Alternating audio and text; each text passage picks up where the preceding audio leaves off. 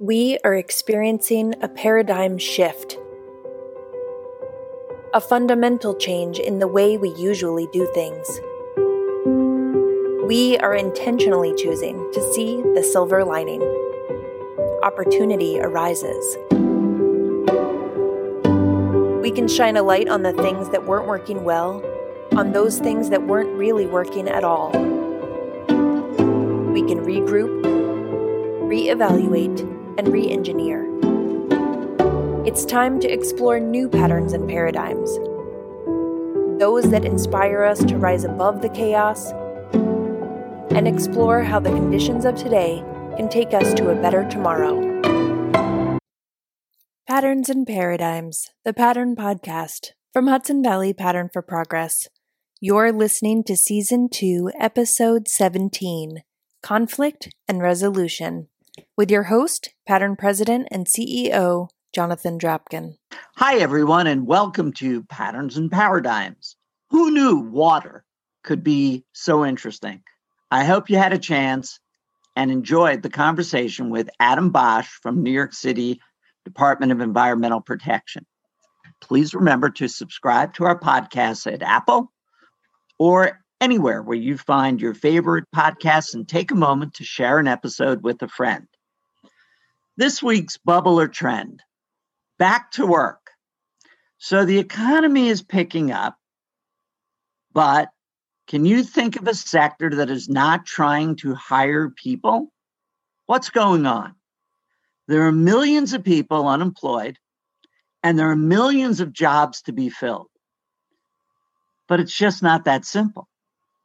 Remote work is here to stay, and that changed the equation. Before we get to receiving texts from everybody about what did it mean to extend unemployment benefits, I will grant you that in some circumstances, people did a calculus of should they return to work, should they collect unemployment until it runs out. And it is certainly the case that some people chose to do it. But is it enough to explain millions of vacant jobs? No. The further integration of technology has changed the nature of some jobs. People are burnt out and were nearing retirement, and so they packed it in. People were not near retirement, but the trauma of the past 14 months has created a form of PTSD, and people are not ready or comfortable returning to work. From government to not-for-profits to retail and restaurants, the workforce equation is complicated. This bubble or trend is simply not decided yet. I'm here with my partner at Pattern, Joe Chaika. Hey, Joe, the census numbers started dribbling out this week. What happened? Well, we lost a seat, a congressional seat, by 89 people. Unbelievable. 89? Wait a second. You're saying that, let's just be clear for our listeners. Had we counted 89 or 90 more people, we would have held on to the current number of congressional seats. That's exactly right. We lost the seat. 7 states lost the seat, including Pennsylvania, New Jersey, Ohio, West Virginia, Illinois, Michigan, and California. Very, very important. So leaving California out for a second, those are basically Northeast states. That's correct.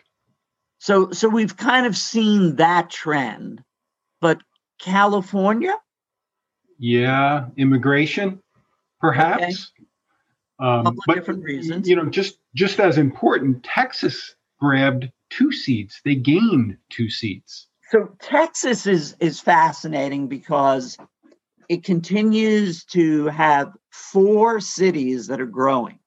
So you have Houston, Austin, Dallas, and San Antonio, which are among 4 of the largest. I think they're in the top 10 largest cities in the United States already, and there's continued growth. So that's right.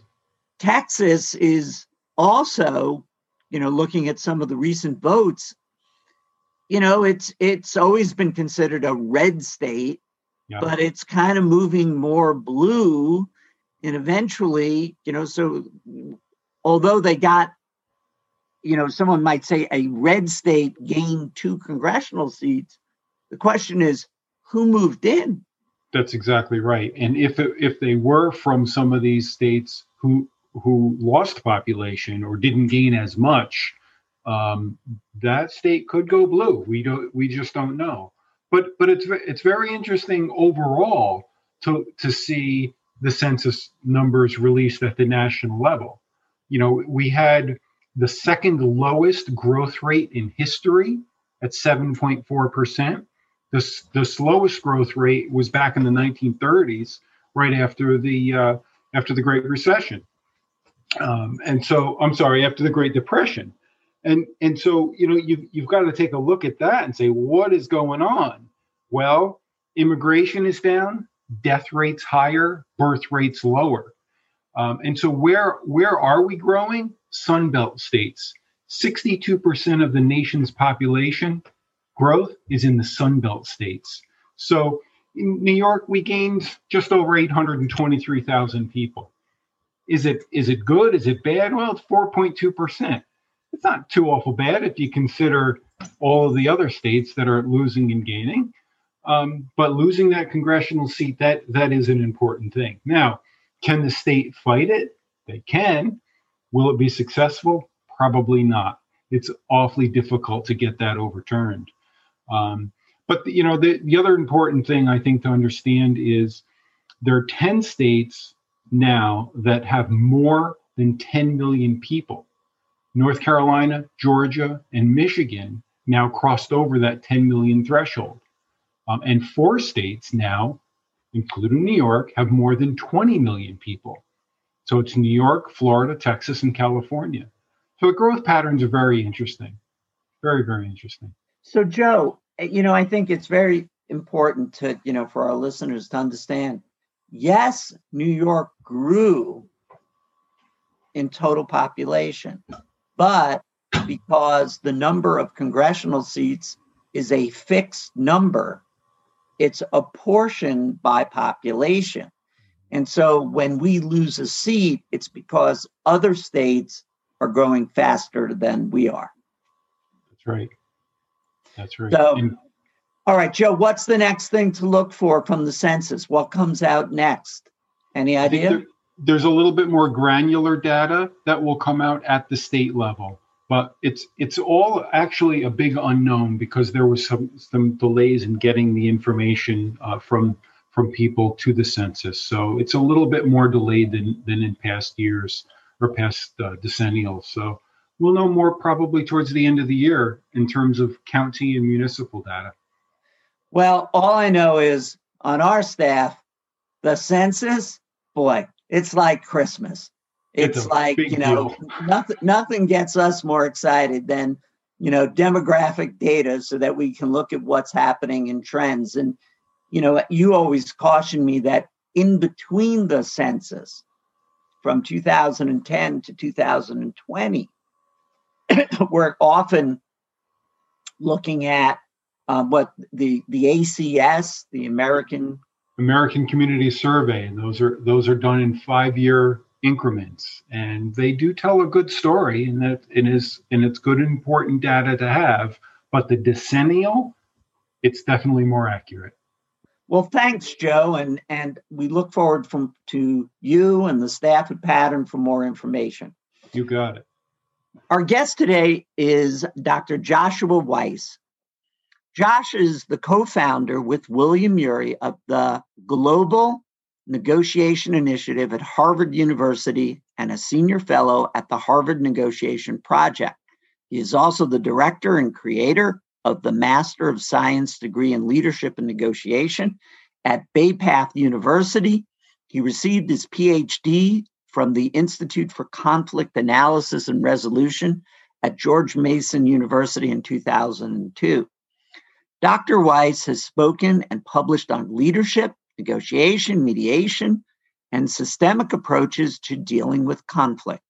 In his current capacity, he conducts research consults with many different types of organizations, including Pattern, delivers negotiation and mediation trainings and courses, and engages in negotiation and mediation at the organizational, corporate, government, and international levels.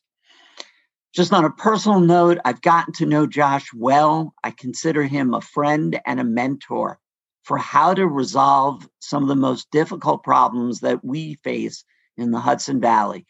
He is my go-to guy to say, this seems intractable. This seems like there is no way. And one of the wonderful qualities about Josh is there is always a way. It may not be as fast as you want, but there is always a way. So we look forward to our discussion with Dr. Joshua Weiss. Hi, Josh, and welcome to Patterns and Paradigms. How are you managing, and how did the paradigm disrupt your life? So I'm managing well. Thanks, Jonathan. It's very nice to be with you. In terms of the pandemic, how did it impact my life? I mean, I think it impacted everyone in very different ways. Honestly, we were quite lucky. I mean, I do a lot of work virtually, and I've been doing that for a long time. And so, for example, the master's program that I direct was developed to be entirely online. And so not a lot changed there for me. I mean, it certainly did for my students in terms of the impact and things like that. I have 3 daughters who are 20, 17, and 14. And so on some level, we were able to spend a lot of time together, a lot of quality family time. But I think for them too, it's been a difficult time to sort of, keep their distance and be responsible and do all the things that we've asked of them. But they've really done a pretty good job. And so we've been very lucky, and I don't take that lightly at all. I know it's not been nearly that for many, many people. But thankfully, I've been able to do my work and continue to do that. And my wife was home working as well. So we've been fortunate in that regard. So as you say, comparatively, that's great news that you've been able to persist and just have to do the modest adjustments, which are still, when you're doing it day by day, it's not that easy. So let's we're here to talk about Josh Weiss, his profession, what he does. And I'll let you explain it in your words, since you and I have worked together for a couple of years now. But it's an interesting profession, and it's not everybody that gets to build the body of work that you have, written the number of books that you have, known for the work that you do. And it's in my mind, it's quite impressive, but it's not. Beauty of podcasts are, it's not for me to talk about, Josh. So why don't you explain, what you did? How did you get into it? Also, I'm curious. Sure. Well, for those folks listening, so I work in the world of leadership, negotiation, and dealing with conflict, and it is a realm that's fascinating. I remember growing up and wondering what it was that I was going to do, and this kind of field never really crossed my mind. It wasn't something. In fact, when I was younger, this field. It's hard to say that there was actually a field at that point. I think there's no question there is now, but it was definitely growing and burgeoning, and has certainly shown, I think, to the broader public and different levels of society the value, because the reality is that conflict is everywhere. And conflict is the kind of thing that we have to address. And, I take a view of conflict that, conflict to me is kind of neutral. It's something that happens because you and I see different worlds. We have very different backgrounds, experiences, things along those lines. And how you handle it makes it positive or negative. And I don't know if most people see it that way, but I've certainly seen that when you work through a conflict, a difficult one, if you think about it with a spouse or your children or your colleagues, you come out the other side and there's another level of trust and a renewed sort of sense of some kind of a relationship that exists. So I believe conflict is a kind of a natural part of the decision-making process. And we don't have that many tools to deal with it, one of which, from my point of view, is negotiation. And, a lot of people, when they think of negotiation, they think of business deals or procurement or things along those lines. But for me, negotiation is used for three things. One is those deals, if you will. The other is to build and solidify relationships. We negotiate with each other so that we can do work going forward on a consistent basis. And then the third is to handle disagreements, conflicts, challenges that come up. So, I really see negotiation as a process that's vital for our everyday working lives. And, the students in my master's degree program, they come out of that and they have a completely different view of the world, saying, now I see everything as a negotiation and it's a different orientation altogether, so that when something comes up, I don't feel like, oh my God, what am I going to do? I feel more like, okay, what skill do I use that I've learned, or what knowledge can I bring to bear? And I think that's part of the problem, is that most people never got any skills, knowledge, understanding of this. And it's not their fault. It's just that we didn't really, put an emphasis on it as a society. And I think that's changing to a degree. I think this needs to be our first response to a lot of things, not the second or third or fourth, which sometimes it feels like it is. I honestly got into this in a very roundabout kind of way. I had graduated from Syracuse University, up the road from all of you, in New York, and I was a history major. And actually, my mother grew up in Canada, and my family had a land management company, and they were looking for somebody from my background or from my generation, really, to get involved. So I thought, well, I'm not sure what I'm going to do. I'll go try that out, and it was very interesting. I learned a lot, but I could tell it wasn't quite for me.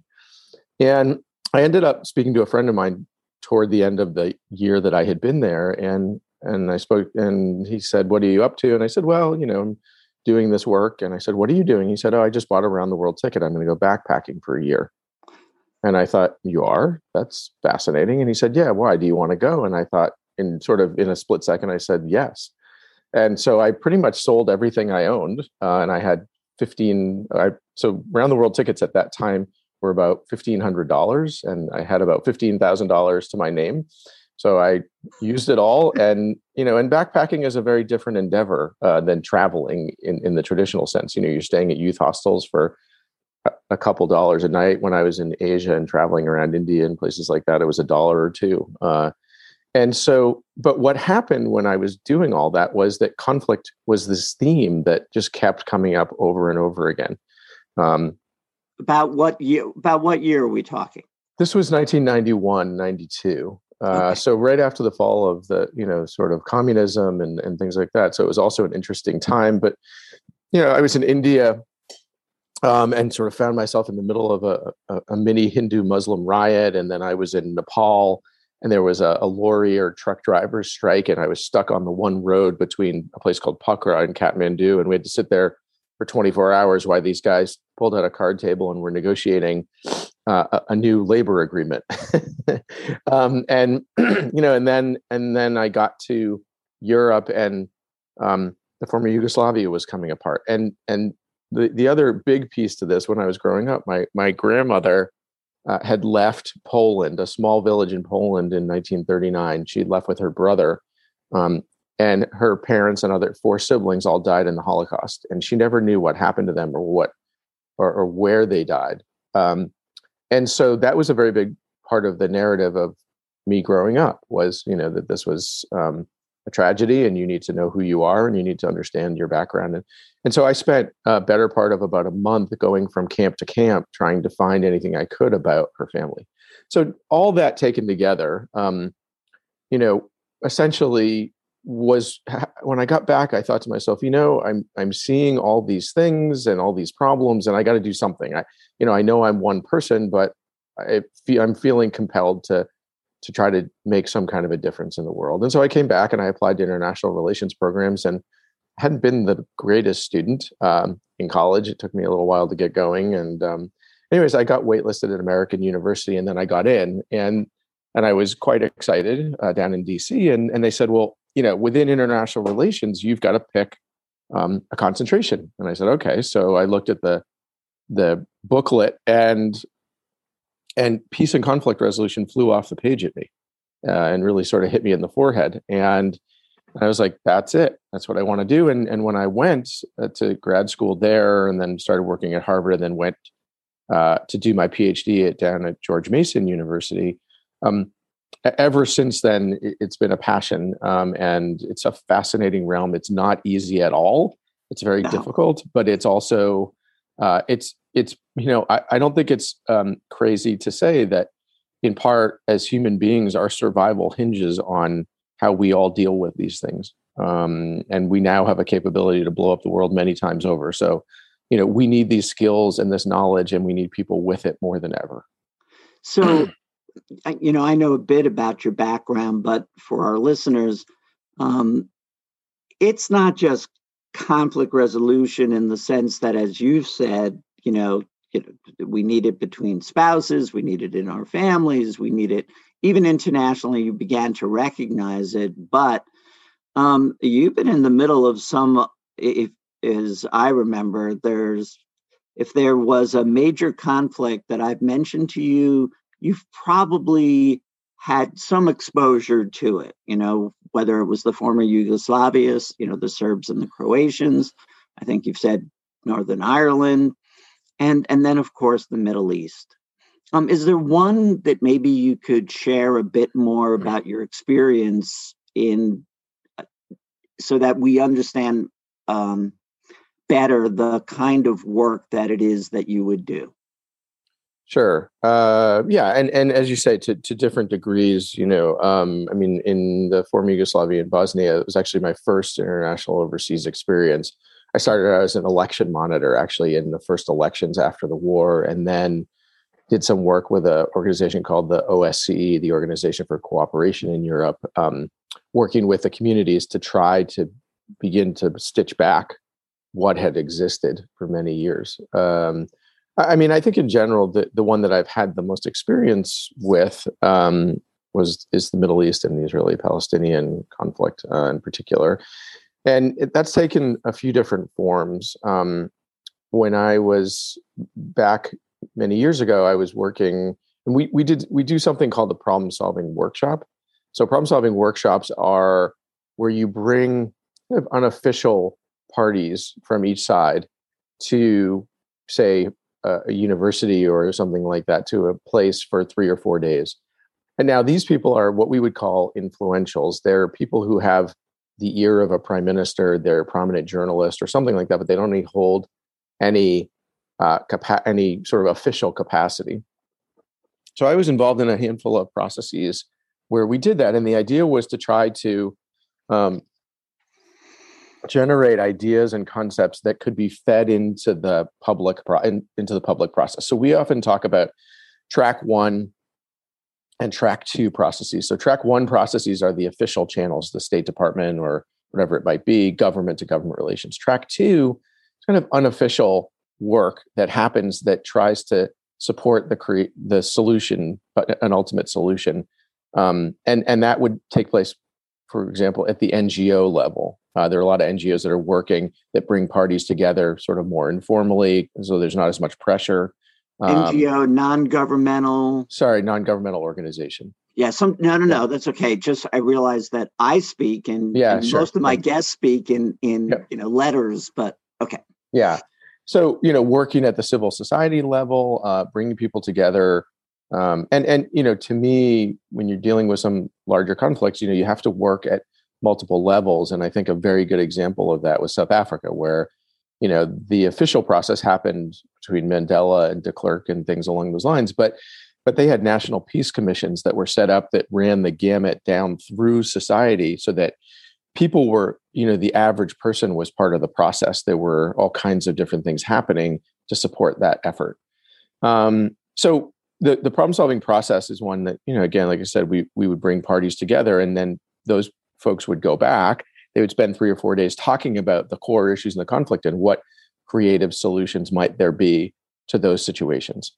And then, when folks would go home, they would part of the deal was they would meet with government officials or others and infuse those ideas into the track one process. And part of the reason for that is because a lot of times, governmental approaches tend to are a little less creative. They don't always enable that kind of thinking. And so when you get people out of the conflict, bring them somewhere else, and people are not in an official capacity, they can think differently. They can think about how to approach something in a slightly different manner. So there's that. That was certainly a process that I was part of for a number of different years. And in fact, some of my colleagues had worked with some of the people who were involved in the Oslo process in 1993 to infuse those ideas. And some of those folks were actually in those problem-solving processes that ultimately became, part of that and reached a deal.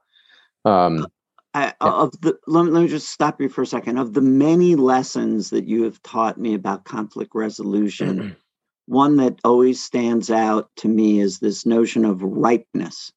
And I think I've often asked you about some of the work you've done in the Palestinian-Israeli. And, I always think, you get the parties to the table, they're negotiating, and you make progress.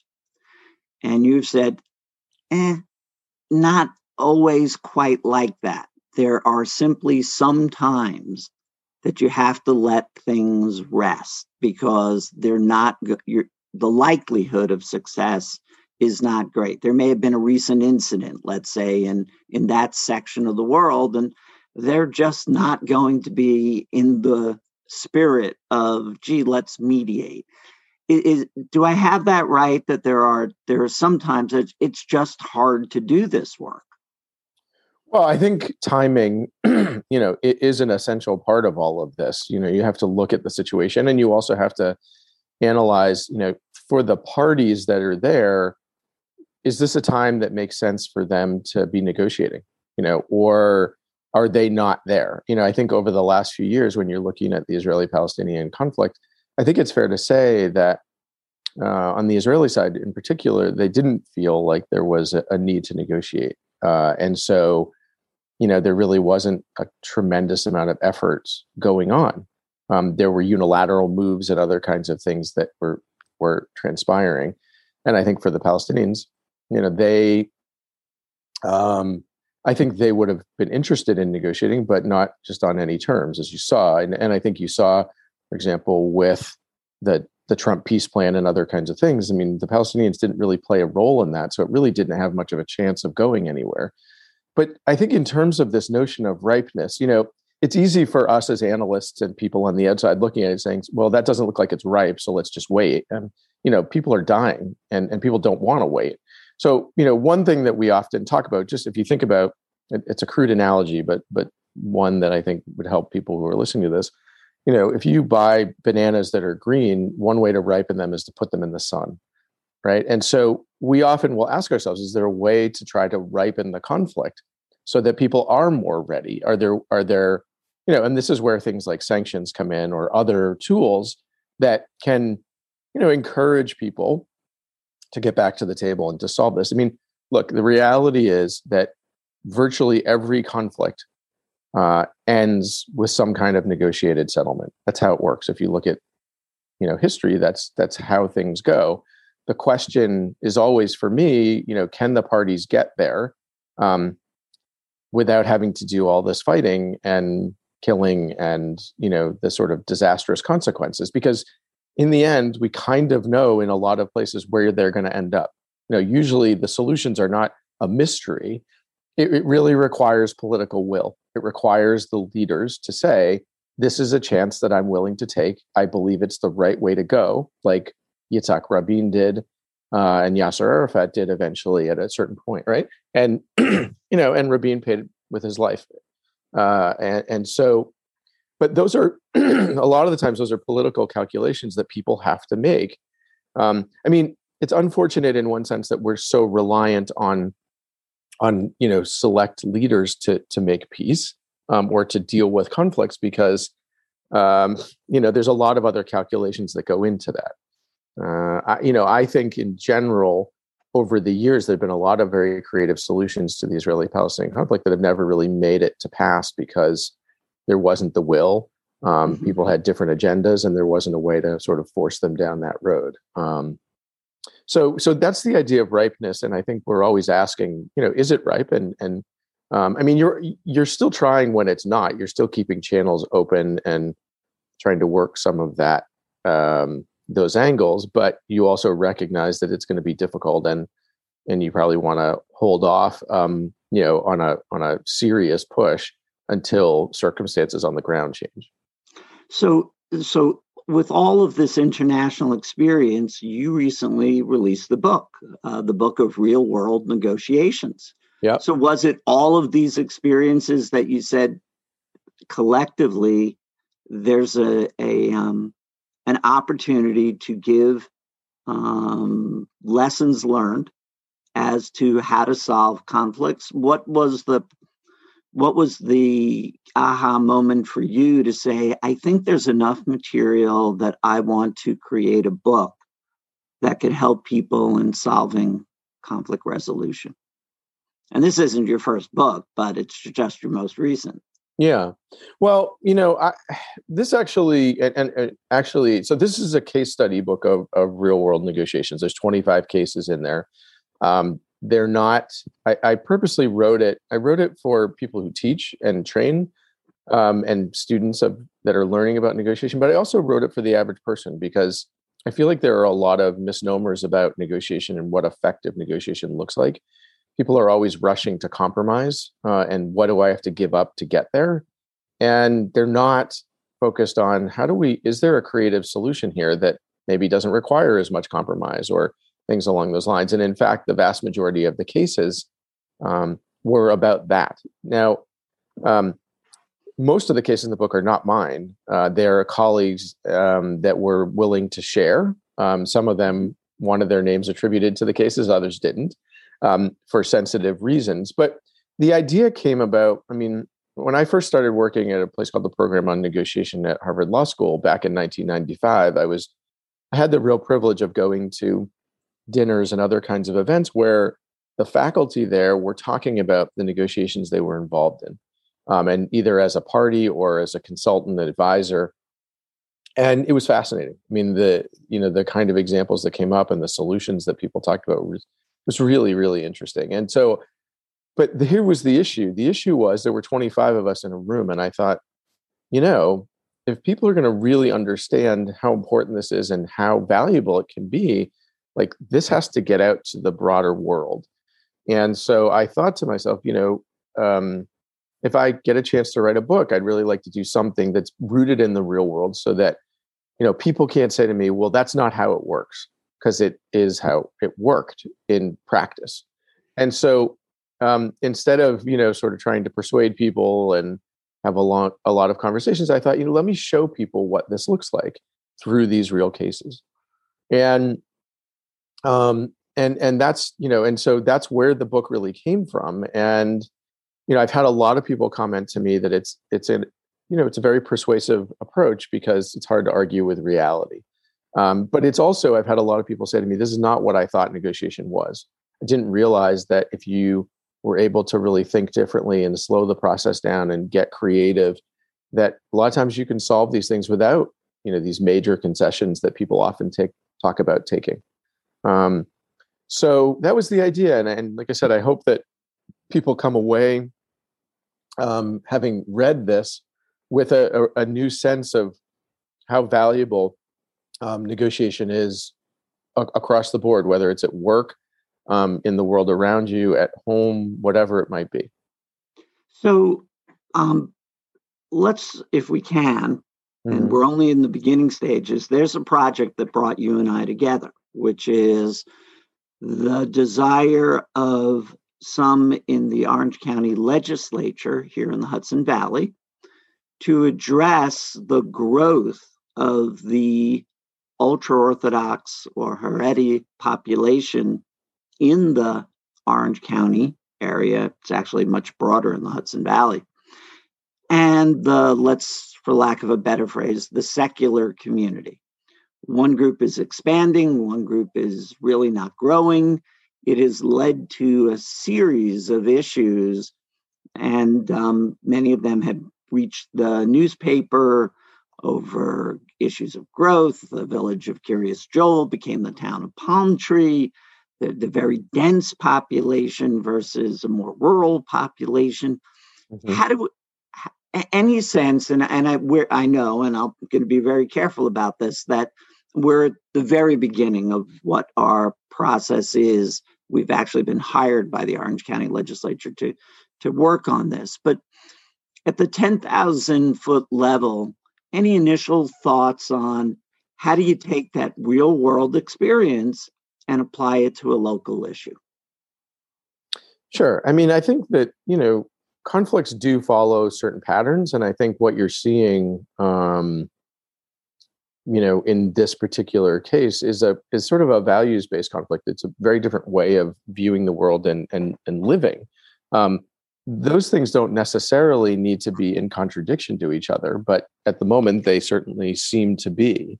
And so the question is, how do you go about trying to modify that or adjust it? My experience when you're dealing with a broader kind of conflict is that you either come up with a sort of a grand bargain, if you will, that tries to address that kind of an issue, or you start in a slightly different place, and you start in a place where, right now, I don't think the communities really believe that they can work together. They have a negative view of the other. And so, starting small, starting with very practical challenges and issues is really where I've seen a lot of progress. It's not going to solve the bigger issue that confronts the county and the region. But I think what it will do is it will help people to start slowly working together on different issues and seeing the other perhaps a little bit differently, which then would enable a different kind of conversation.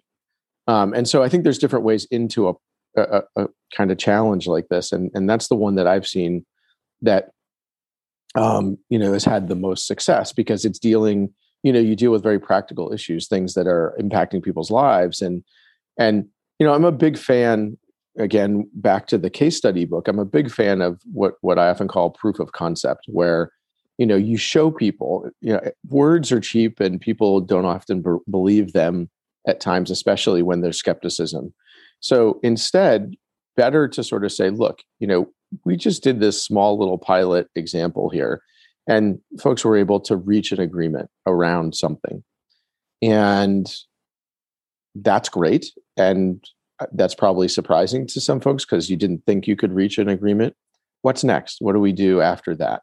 And you build some positive momentum around that. And like I said, and eventually that may ultimately enable a larger conversation about, how can folks live with different values and different approaches to life, live near each other, side by side, whatever it might look like, in a different kind of way. So I know better than to want to talk in detail about a project that is in its infancy. So let me take your skills and apply it to a couple of other things that are definitely they're part of almost every branch of work that I have to do at Pattern, and that is the extreme polarization in this country. Mm-hmm. So the ability to drive people to a practical solution, often when I peel the onion, I find, well, wait a minute, this is really not what I think it is. It's part of this. There's 50% on one side and there's 50% on another, and they're just not going to see the world the same way. Any thoughts about polarization in America right now, and how do we pull people together? I mean, it's certainly the $64,000 question that everybody's asking, I'm not expecting you to have the magic pill here or the magic beans, but any thoughts on if someone said to you, Josh, there seems to be this problem of polarization in America, we'd like you to take this on. Yeah. Well, I mean, one of the things that I can say, I worked on a project. I still am working on it in the Middle East called the Abraham Path, and the idea was to create sort of a long distance walking and traveling route across the region, so that people from around the world could come and actually see the region and engage with people very differently. It's interesting because when I had gone to previously before this project, when I had gone to Israel, I realized I didn't really know anybody. I didn't really meet anybody. I would do the touristy thing, or I would be in meetings, and I never really met folks. And so the reason I bring this up is because the project was all about, it was started actually after the United States went into Iraq. And the idea was that the world, there was an increasing gulf between the West and the Middle East, in particular the Muslim world. And, was there a way that people could bridge that chasm? And we thought, if people went and actually walked and stayed with families and shared meals together, what kind of a difference would that have? What would that do to people's views of things? And what we ultimately found, because now the Abraham Path spans many different countries, there's 1,000 miles of path that's been waymarked, and there's been a lot of people, over 50,000 people have used this path in some way, shape, or form, whether it's walking for weeks on end or a day, trip out of Jerusalem or something like that. But what I'm really struck by is that anybody that's gone on this path and spent any time, their view of things has changed dramatically. They went thinking this, and they came away thinking, that didn't fit into what I thought at all. And, so the analogy here is that, first of all, we are polarized. We have very different views. A lot of that is generated and persists through social media and a lack of contact, and I think COVID has added a layer to this because people were home, they couldn't go anywhere, they spent a lot of time online, and they most people end up in echo chambers and hear what they want to hear what they think. And what the Abraham Path did was it put people in touch with those who are very different than them, who have very different views. And yet somehow people, were able to take that in and see things differently, begin to think, maybe the world's not quite what I imagined it was. So I think part of the answer is that we need to find ways of getting people to engage with each other who typically don't. So, if I'm a little more on the liberal side, I need to put myself into positions and situations where, people are more conservative. But the other thing that's really important is that we can't go into these conversations trying to change each other's minds. That's not how this works. And in fact, that's actually where we get into a problem. What we have to do is go into the conversation, trying to understand how it is that they see what they see, because we see something very different.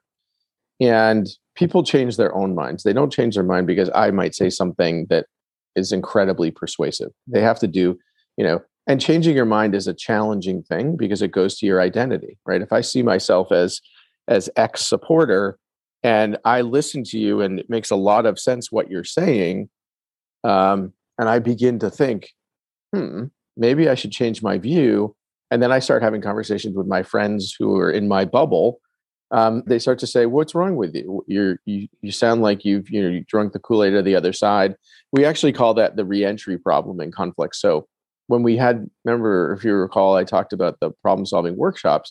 When people would leave and go back to their communities in different countries, and they would tell people of their experience, they would often be a lot of pushback about what they were saying. And so that idea is called the reentry problem. And so when people have these experiences that break down these barriers, and you take it back to your community, you're confronted with another challenge, which is, are you siding with the enemy and things along those lines? But I think the reality is that that's really what we need. We need to find ways of getting people to engage in a manner where we're not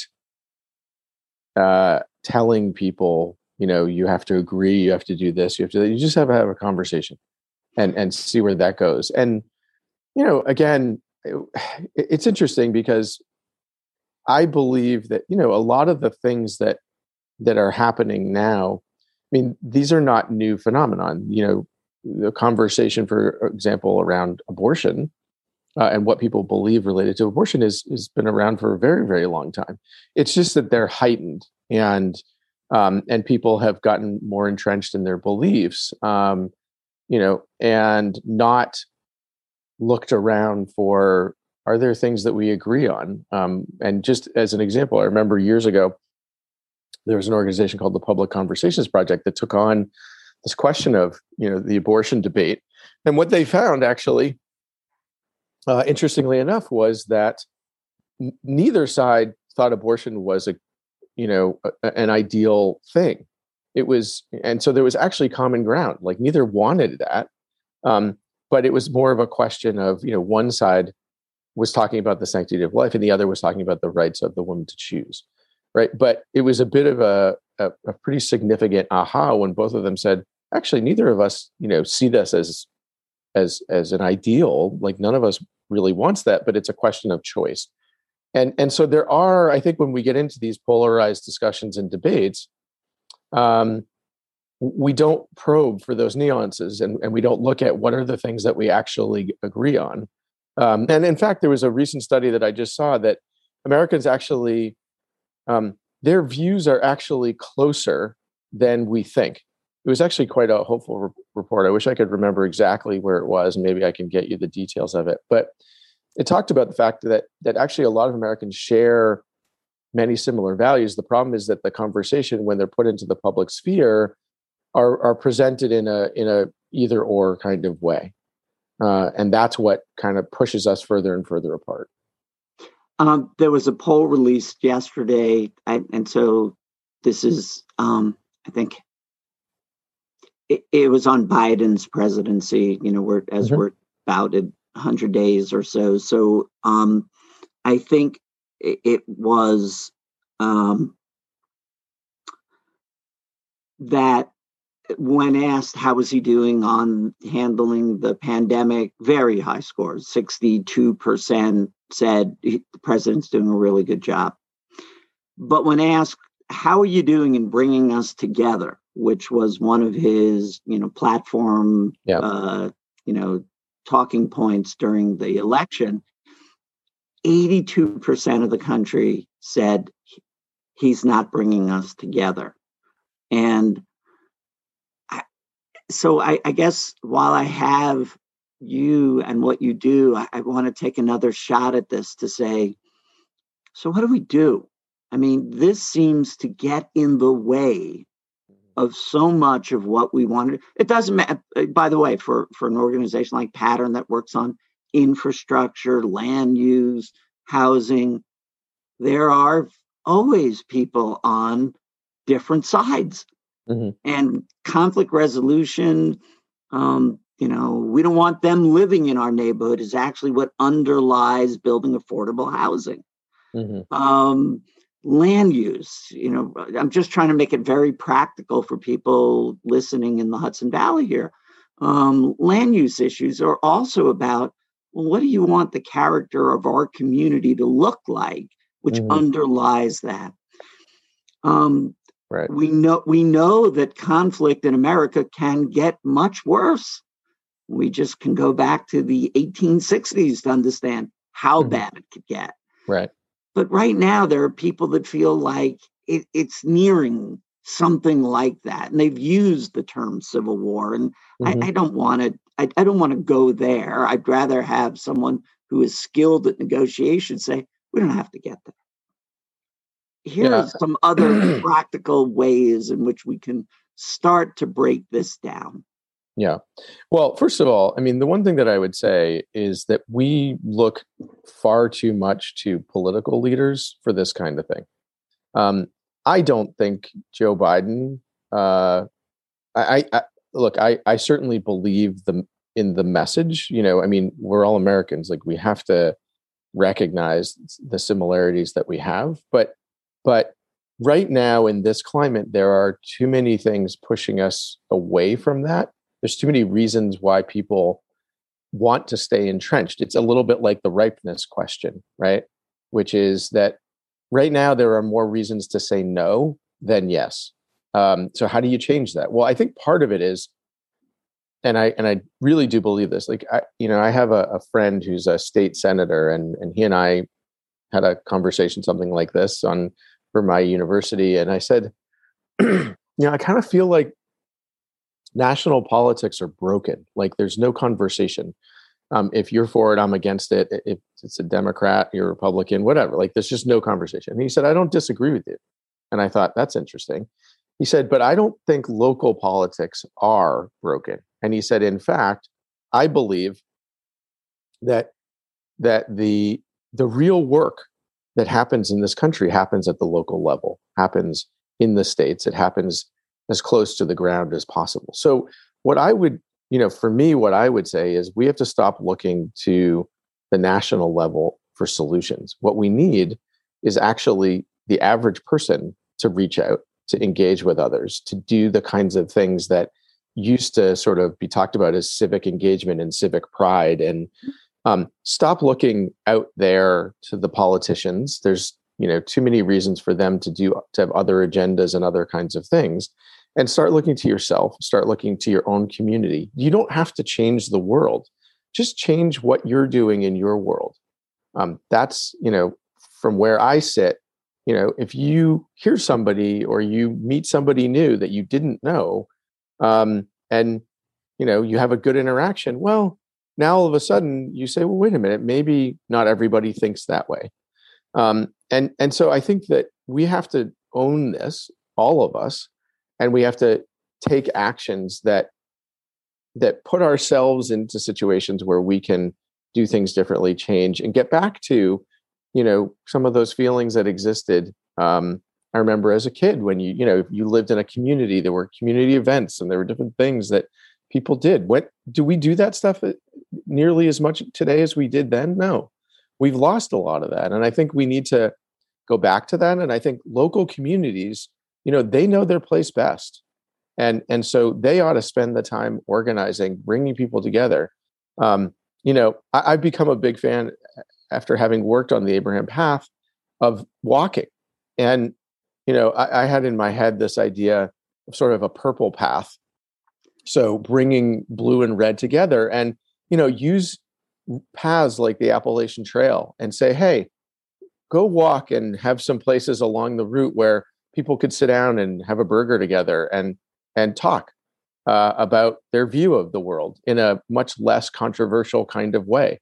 But just as when we walk away from here, there's no major consequence except that you and I engaged and we shared some different views on what's happening here. There's a lot of opportunities for those things if we look for them and if we, reach out to folks. And I think, hopefully as COVID slowly, dissipates and we can get back to some semblance of normalcy, for people to look to do those kinds of things, to organize those kinds of things. The problem is we have a tendency in this country to look to others and say, you fix it. That's not how this works. Because that's passing the buck. When people have a conflict, more often than not, the first thing to do is pick up the phone and call a lawyer. You don't go to your neighbor and say, hey, can we just talk about this? Because we got a problem, right? And we have to go back to that. This is not to just give to everybody else to do. We all have to own it and get off of our sort of our duffs and take responsibility. So, it's funny you say that because I've done a lot of teaching in the public administration field, and I've often said that the capstone, which is your last project that you need to do, what if all the masters in public administration programs for their capstone required you to, instead of whatever your project is in your own community, if the public administration program was located in a blue state, you had to do your capstone in a red state. Yep. And you had to spend 6 months learning about the way other people look at it. And I think we're going to end the conversation where, you've given us so many good thoughts about, maybe it's not the national level. It's remembering that, we have neighbors. There's ways to talk to each other. And Josh Weiss, it's always a pleasure. During this conversation, I've taken 2 pages of notes because there's just so much that I learned from someone who is in your position. Your recent book is the Book of Real World Negotiations. Please find it on Amazon or where else can they find it? Is that the best way? It's pretty much out there wherever. So if they just Google that, they'll get more information than they cared to have on it. All right. Thank you, Josh, for your time as always. You're welcome. My pleasure. Thank you for tuning in to Patterns and Paradigms, the Pattern Podcast. For more information about this episode, visit our website, patternforprogress.org/podcast.